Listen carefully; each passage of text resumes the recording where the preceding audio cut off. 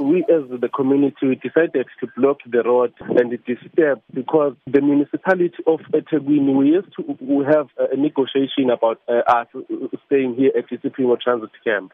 So the municipality brought us here on 2009 and they promised that we are going to stay 6 months, then they are going to allocate us to formal houses. So each and every year we used to get flood here and the life here is not good. We are living at a condition whereby we can't even raise our children in this area. So this morning we decided to go to the road and block the road because it's ignoring us.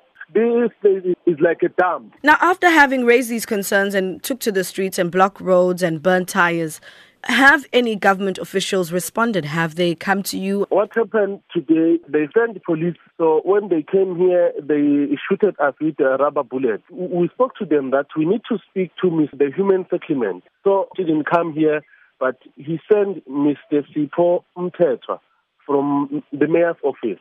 They also sent Mr. Shengwa from Human Settlement. So when they came here, they say they are going back to the city hall and discuss the matter. Then they will come back to us on Saturday. They say they will come and give us the feedback on Saturday.